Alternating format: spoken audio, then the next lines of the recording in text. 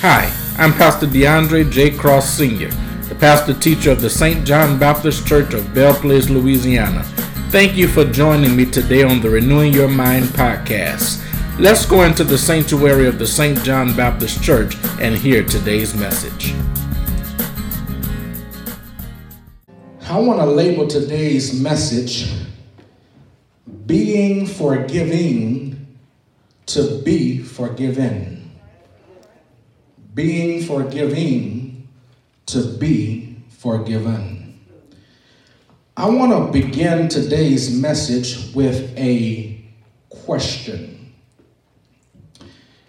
And I'm going to ask that the media team will put this question on the screen for those viewing and for those in the sanctuary. But here is the question I want to ask on today. What makes it hardest for you to forgive someone who has done you wrong? Or why is it so hard for you to forgive? Is it A, what they did was so bad that it cannot be forgiven? Or B, they keep doing the same thing repeatedly? Or C, they will not apologize for the wrong they have done? Or is it D, the person does not deserve forgiveness? Or is it E, the person has not asked for forgiveness? And I want you to answer right now. I want you to tuck that away in your heart. I want you to think about that throughout the message, because I will come back to it on this morning. For the last 3 weeks, we have been working our way through Matthew chapter 6, verses 5 through 15. In Matthew 6, 5 through 15, Jesus records for us his teaching on prayer in response to his disciples in Luke chapter 11, verse 1, who, seeing Jesus in prayer and seeing the results of his time in prayer, asked him to teach us to pray as John also taught his disciples. Jesus takes a moment to answer their question, and in doing so, he teaches not only the disciples, but he teaches you and I how not to pray and how to pray. In verses 5 through 8, Jesus shows us how not to pray. He lets us know that if your private prayer is lacking, then don't think you will accomplish much in public. We often want God to bless what we do in the public places, but we discovered that it's only in the private places with God that we receive the true rewards and benefits of prayer. And therefore, he said to us in verses 5 through 8, he says, when you pray, pray to be heard by God and not seen by men. That's verse 5. Verse 6, he told us that we need to understand that prayer is relational, personal, and private. In verse 7, he showed us that we ought not to pray using empty words or empty phrases, or as the King James Version puts it, vain repetition. And in verse 8, he taught us that we ought to pray with complete confidence that God knows what you need before you even ask. Verses 5 through 8 teach us how not to pray. But when you look at verses 9 through 13, Jesus teaches us how to pray. Verse 9 begins by saying, in this manner, therefore, pray. Another translation says, this then is how you should pray, or pray like this. Notice Jesus doesn't say pray this prayer, but rather he says pray like this.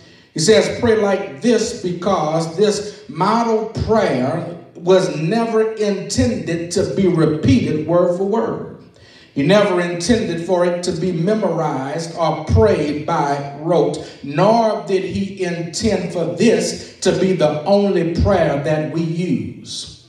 Instead, he intended for it to be used as a guide for praying. He says, pray like this. What he's saying is, follow this model, follow this pattern as you are seeking to develop your prayer life. And therefore, he proceeds to tell us that when you pray, pray our Father in heaven.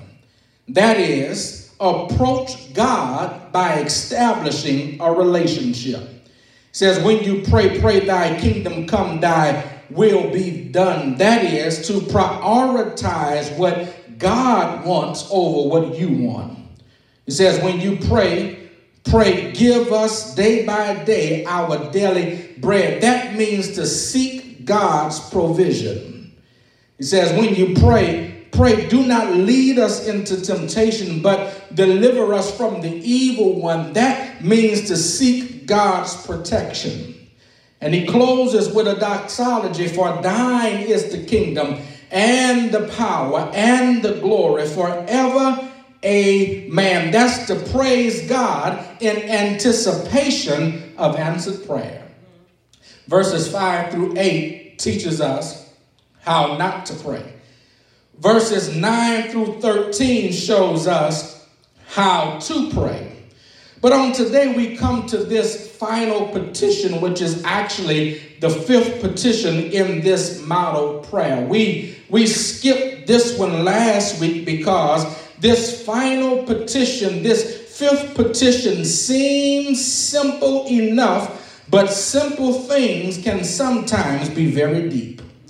Verse 12 says, and forgive us our debts as we also have forgiven our debtors.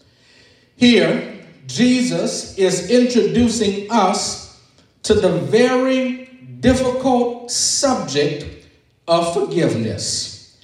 If we're honest about it on today, all of us, everyone in the sanctuary and everyone viewing me online, all of us struggle with forgiveness.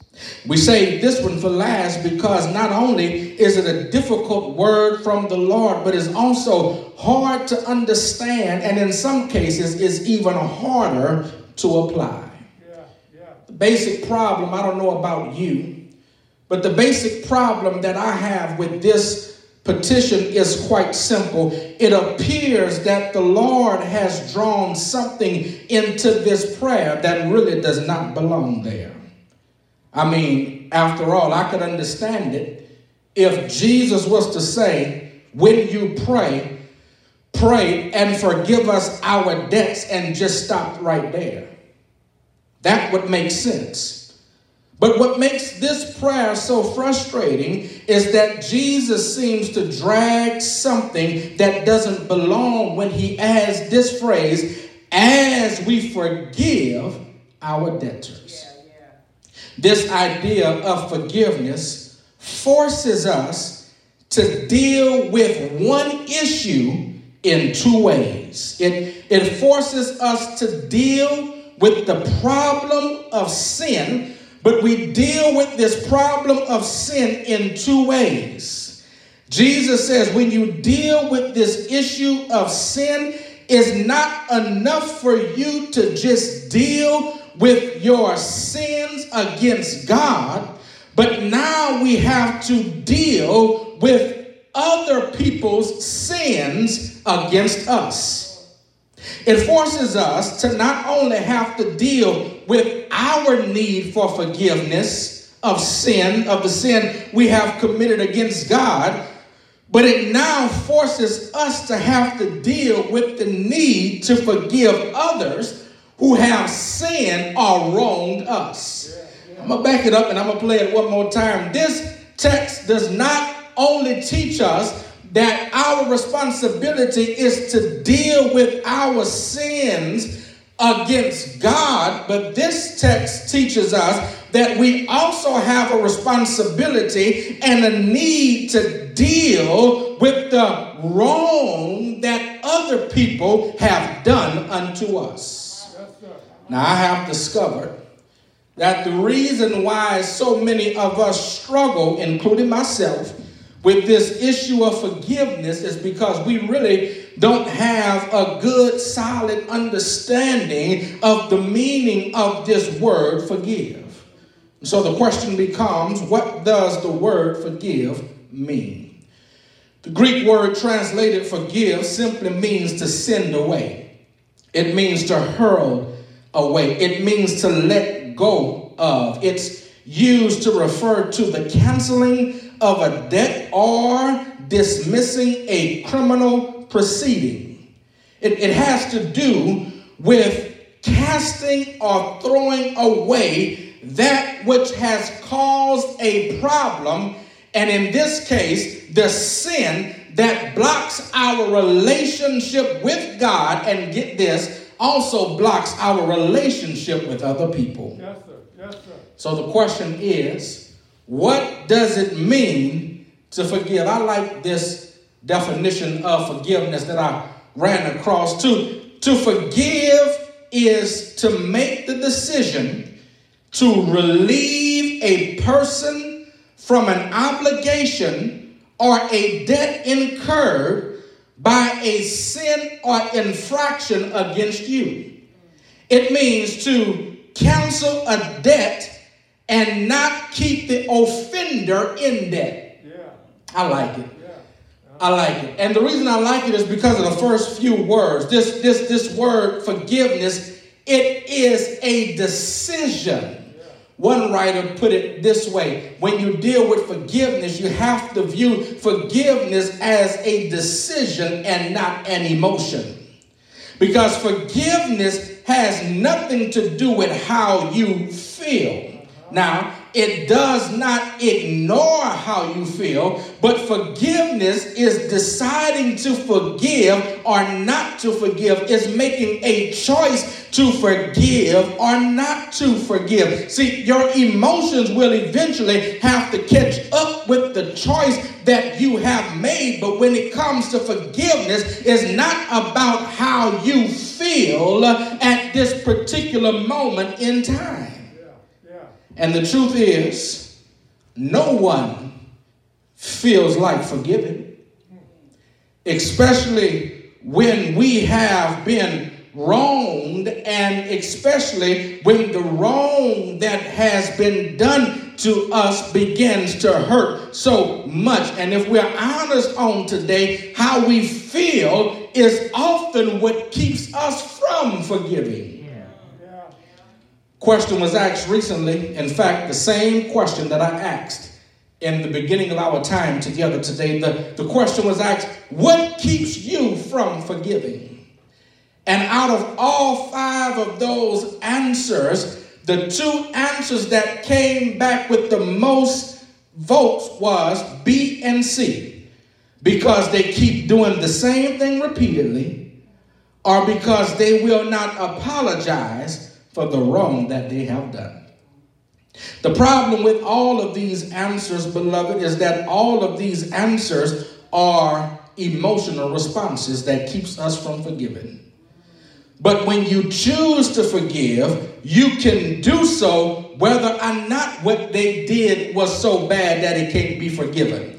When you choose to forgive, you can do so even if they keep doing the same thing over and over. When you choose to forgive, you can do so even though they have not apologized for the wrong that they have done. When you choose to forgive, you can do so even if you think the person doesn't deserve forgiveness. When you choose to forgive, you can do so even if the person has not asked for forgiveness.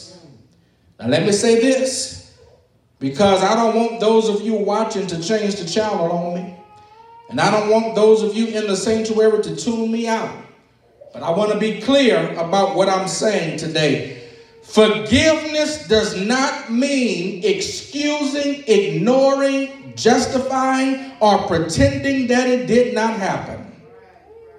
But it does mean that you choose, you make a choice to cancel or relieve a person from the debt that has been incurred. Many of you might be saying, I know. I can see it on your faces.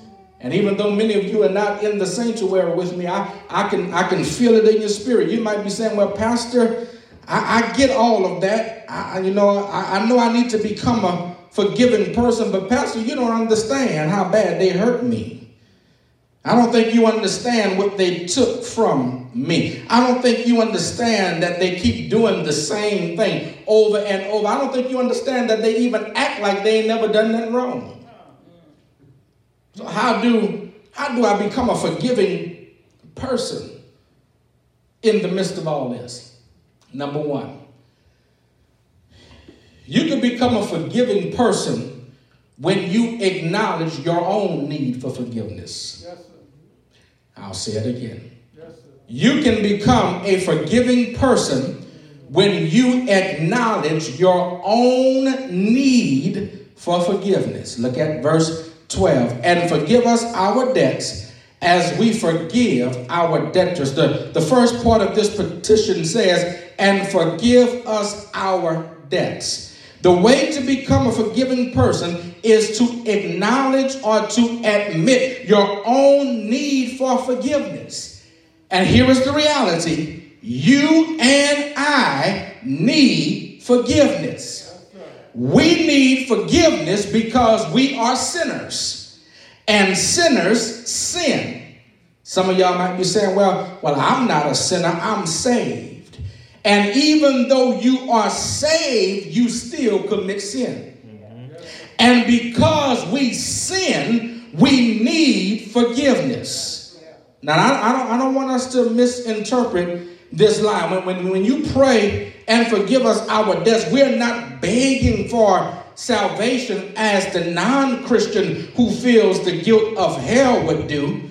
When you pray, forgive us our debts, you're not praying your sin has been cast away, your sin has cast away all hope and that you are afraid of dying outside of Christ. When you pray, forgive us our debts, you are praying as a child of the Father who has not lived up to your Father's expectations. You are literally saying, I'm sorry to the Heavenly Father. So when you say, I'm sorry to the Father, you are doing so because you want to begin to have fellowship with the Father again. Yeah. Have I got a witness here? Yeah. So this is not a matter of forgiveness for salvation, but this is a matter of forgiveness because we have sinned against the Father, and we need to say to him, I'm sorry. Yeah. There are really two types of forgiveness that the Bible teaches. There is what is called judicial or legal forgiveness. That's the forgiveness that we received when we trusted Jesus Christ for salvation. When our sin debt was paid and our sin account was closed. That's when God forgave us once and for all, taking care of our sins, past, present, and future, so that your sin is to never come up again before God with regard to your standing before him. But then, not only is there judicial or legal forgiveness, there is also parental or relational forgiveness.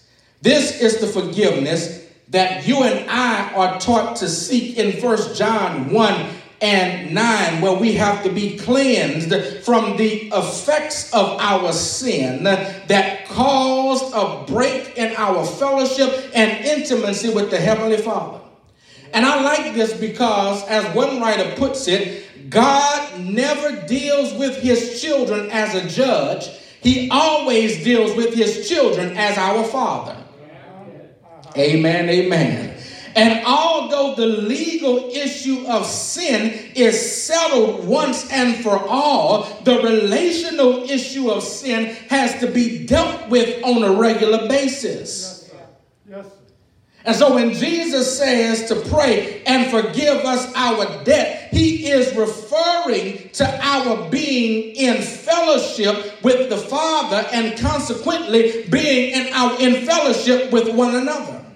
See, when we sin, we break fellowship with the Father. Now, that does not mean that heaven is not your home.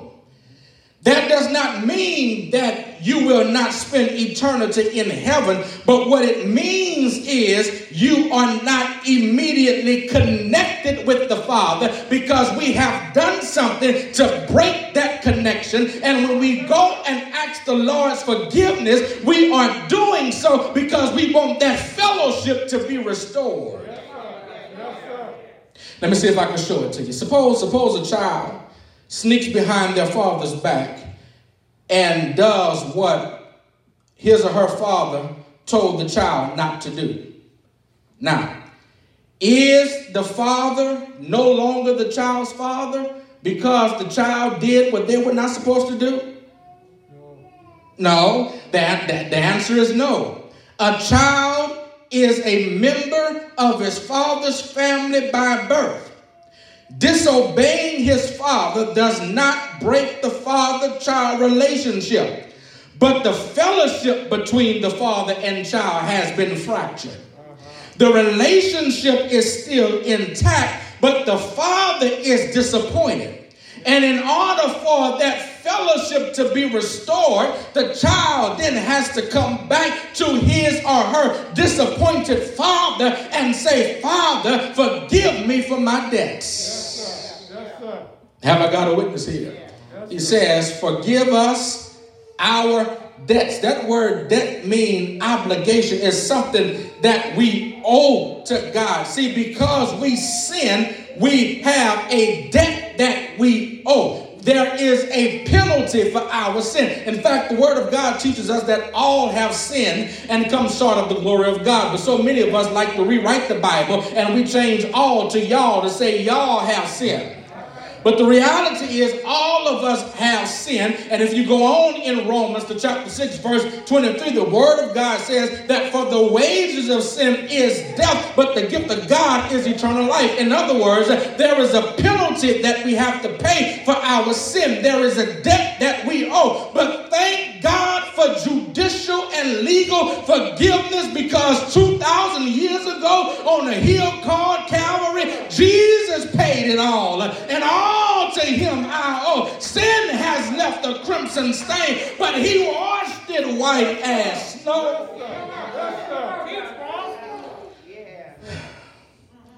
You got to realize and acknowledge that all of us have a need for forgiveness. And when you realize that we all have a need for forgiveness, the second thing that the text teaches us is that when you acknowledge your need for forgiveness, then you can extend the gift of forgiveness to others. And that's point number 2. You can extend or you can appropriate forgiveness to others once you realize your need for forgiveness. Look at what it says. Forgive us our debts as we forgive our debtors. See, we are asking God to forgive our sins according to the same standard that we have used in forgiving the sins of others. There are 10 words in this line, 10 words in verse 12, but there's only one word that's most important. And it's that small little 2-letter word that says as. See, everything in this line hangs on the meaning of the word as. As is a conjunction that joins the first half of the petition with the second half. When Jesus says as, he is setting up a comparison between the way we forgive others and the way that God has forgiven us. Have I got a witness here? The text says that we set the standard and then God follows the standard. We we establish the pattern, and then God follows that pattern in the way he deals with us.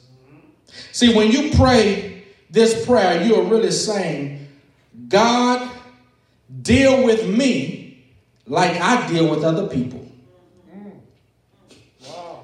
Deal with me like I have dealt with others. What we're saying is, God, there is somebody in my life who I've done favors for time after time again. And for every favor I've done, they seem to become more and more ungrateful. And God is starting to make me mad.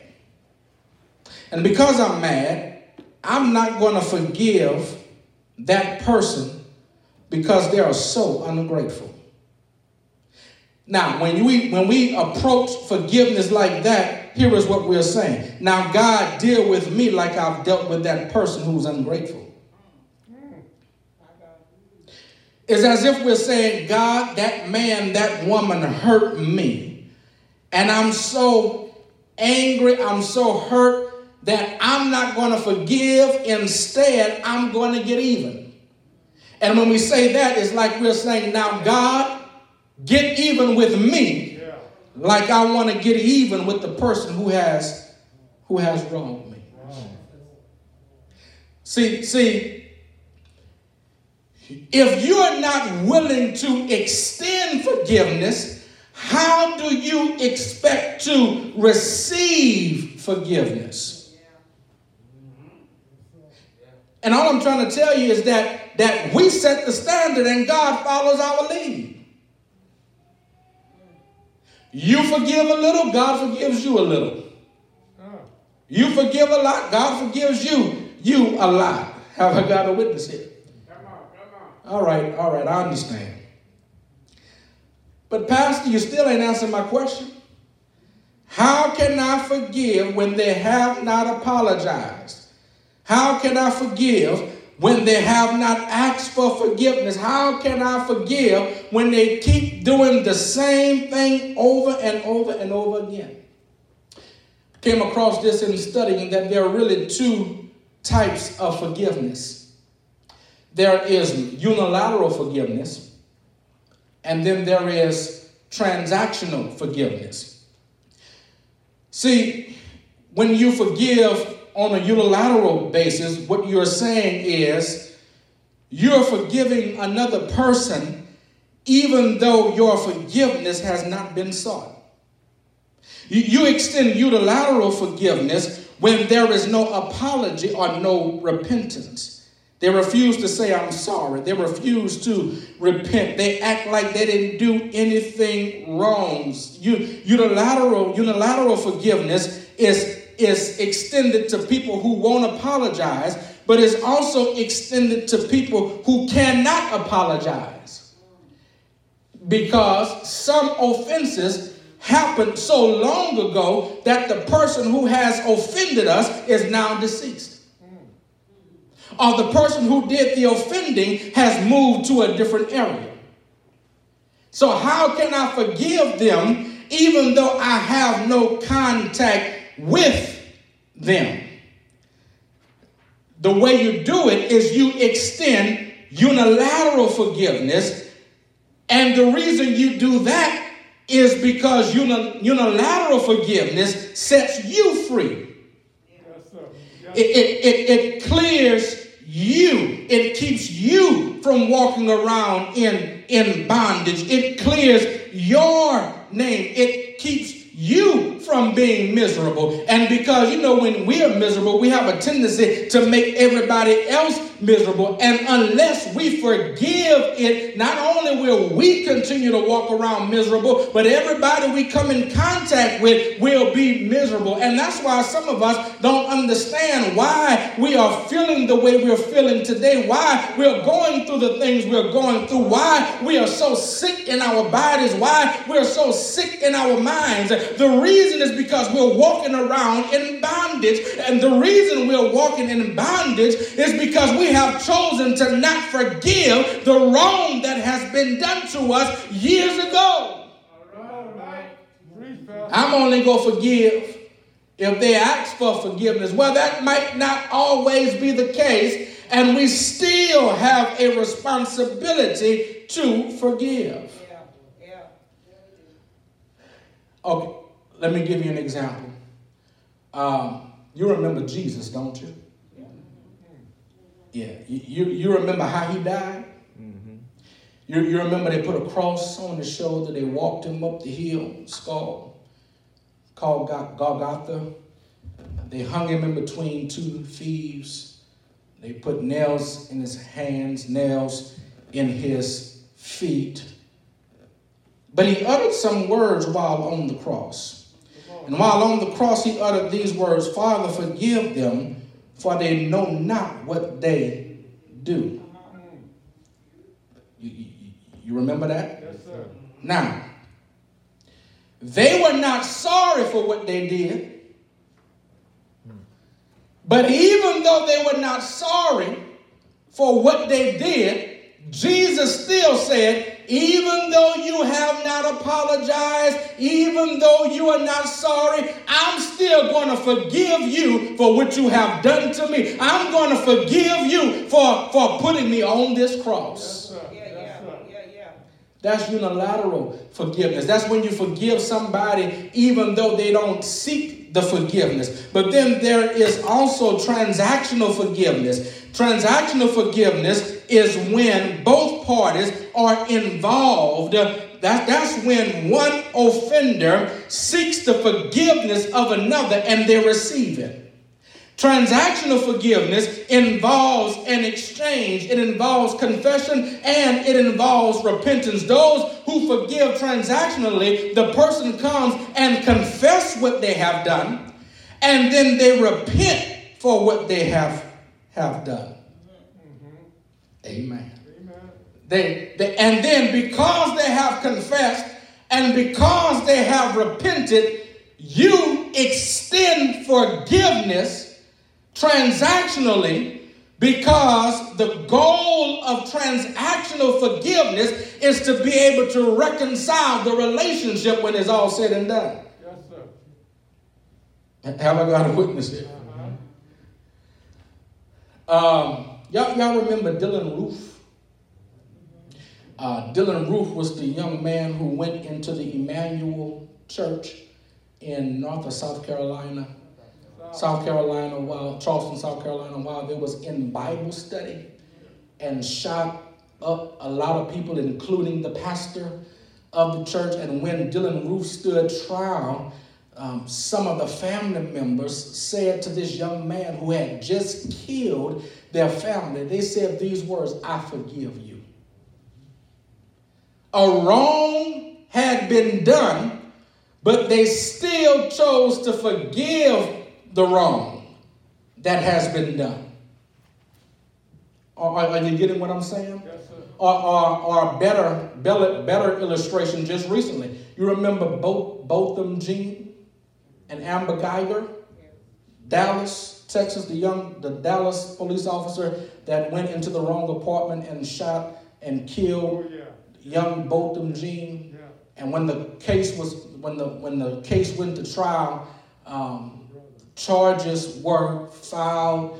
She got a 10-year sentence. And so many people were angry. So many people were upset, saying 10 years, that's all she get for taking a life, just 10 years. But the brother of Botham Jean stood up and told Amber Geiger, "I forgive you." And then he went a step further and asked the judge, "Can I hug her?" Now, she had just killed his brother, but the end result was reconciliation. Now, that didn't mean that she didn't have to suffer the consequences for the wrong that she had done. But what it does mean is the young man said, "I'm going to forgive you in spite of the wrong that you've done. I'm going to forgive you while you suffer the consequences for the wrong that you have done. I'm going to choose to cancel the debt." Yeah. Right. Yeah. Are y'all with me? Yes, sir. And so I know you got another question. Well, I get that, but how do I know the person is really really serious when they come and ask my forgiveness? How do I know when they're sincere? Here's how you know. You know when a person is sincere when you begin to see the action that supports what they have just said. I come to you and ask that you forgive me. But then once I ask you to forgive me and I leave out of your presence and I continue to do the same thing, I wasn't sincere when I came to you.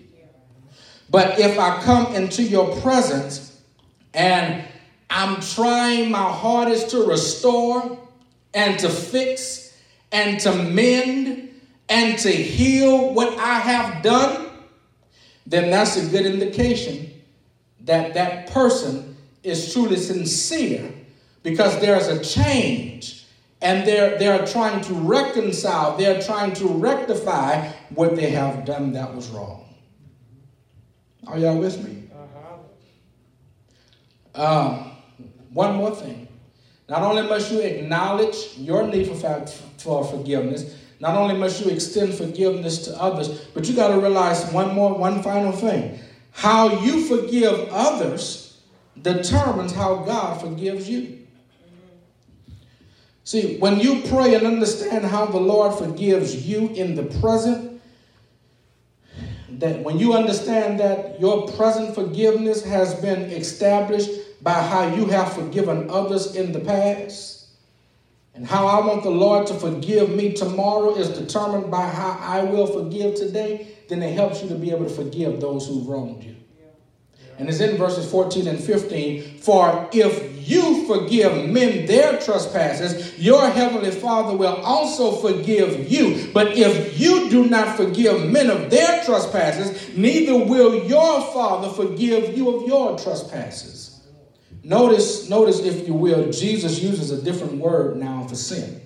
In verse 12, he uses the word debts and debtors. But here in verse 14 and 15, he uses the word trespasses. Y'all see that? Because there are really more, but there are four main New Testament words for the word sin. There is the word sin, which means to miss the mark. That's the ability to do good, but you just missed the mark. There's the word transgress. That means to step across the line. That means to have no restraint. You step over the line. Then there is the word debt. That word debt is what is owed or an obligation. That's the consequences of our sin. But then there's another word that's called trespass, which means a falling or a slipping. That's what we do in the passion of the moment. It means to do something that bothers someone else. It's when someone does something you don't like or something that hurts you. There are times where the trespass is not even based on the person that offends you, but rather how you receive what is done. In other words, the person may not have meant anything by what they did. You just received it that way. And because you received it that way, it became offensive. All right. Amen. And so the forgiveness of God is conditional. It's not automatic. You can cry, you could plead, you could snot, but if you don't forgive others, then God is not obligated to extend forgiveness unto you. Because the Lord gives to us what we have given to others. When you come to God with unhealed and unsettled issues with others, you are really asking God to not forgive you.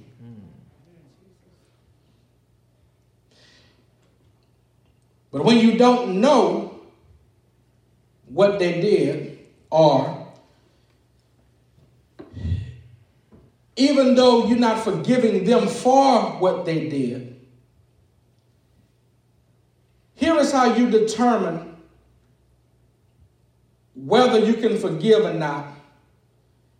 And I'm going to try to sum it up this way. Because you're still saying, but you don't know what they did.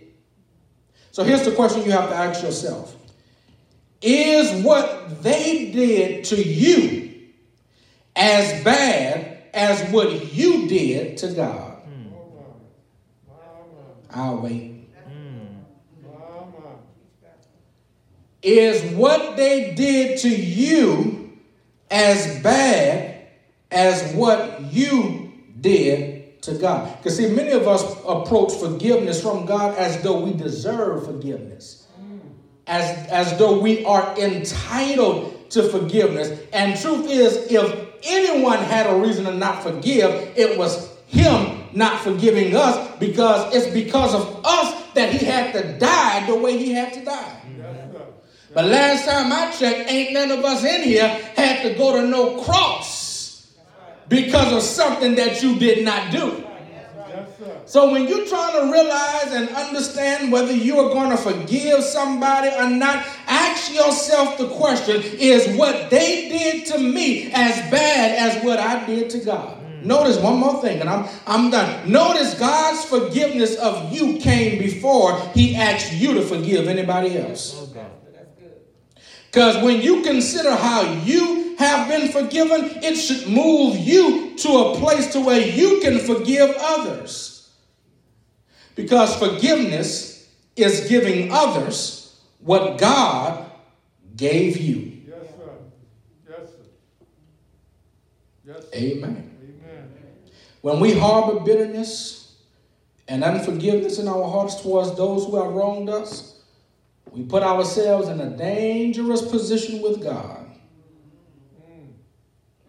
See, unforgiveness is a sign of pride. It's a sign of ingratitude. We are setting ourselves up as a judge of others when only God can judge. We are displaying ingratitude for what God has done for us when he forgave our sins. But when we don't forgive others, it's like we are ungrateful for what God has done for us.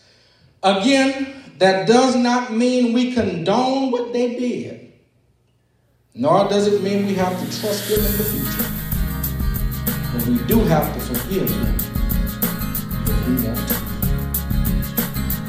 Thank you for listening to the Renewing Your Mind podcast. We pray that today's message was an encouragement unto you. Until next time, be encouraged.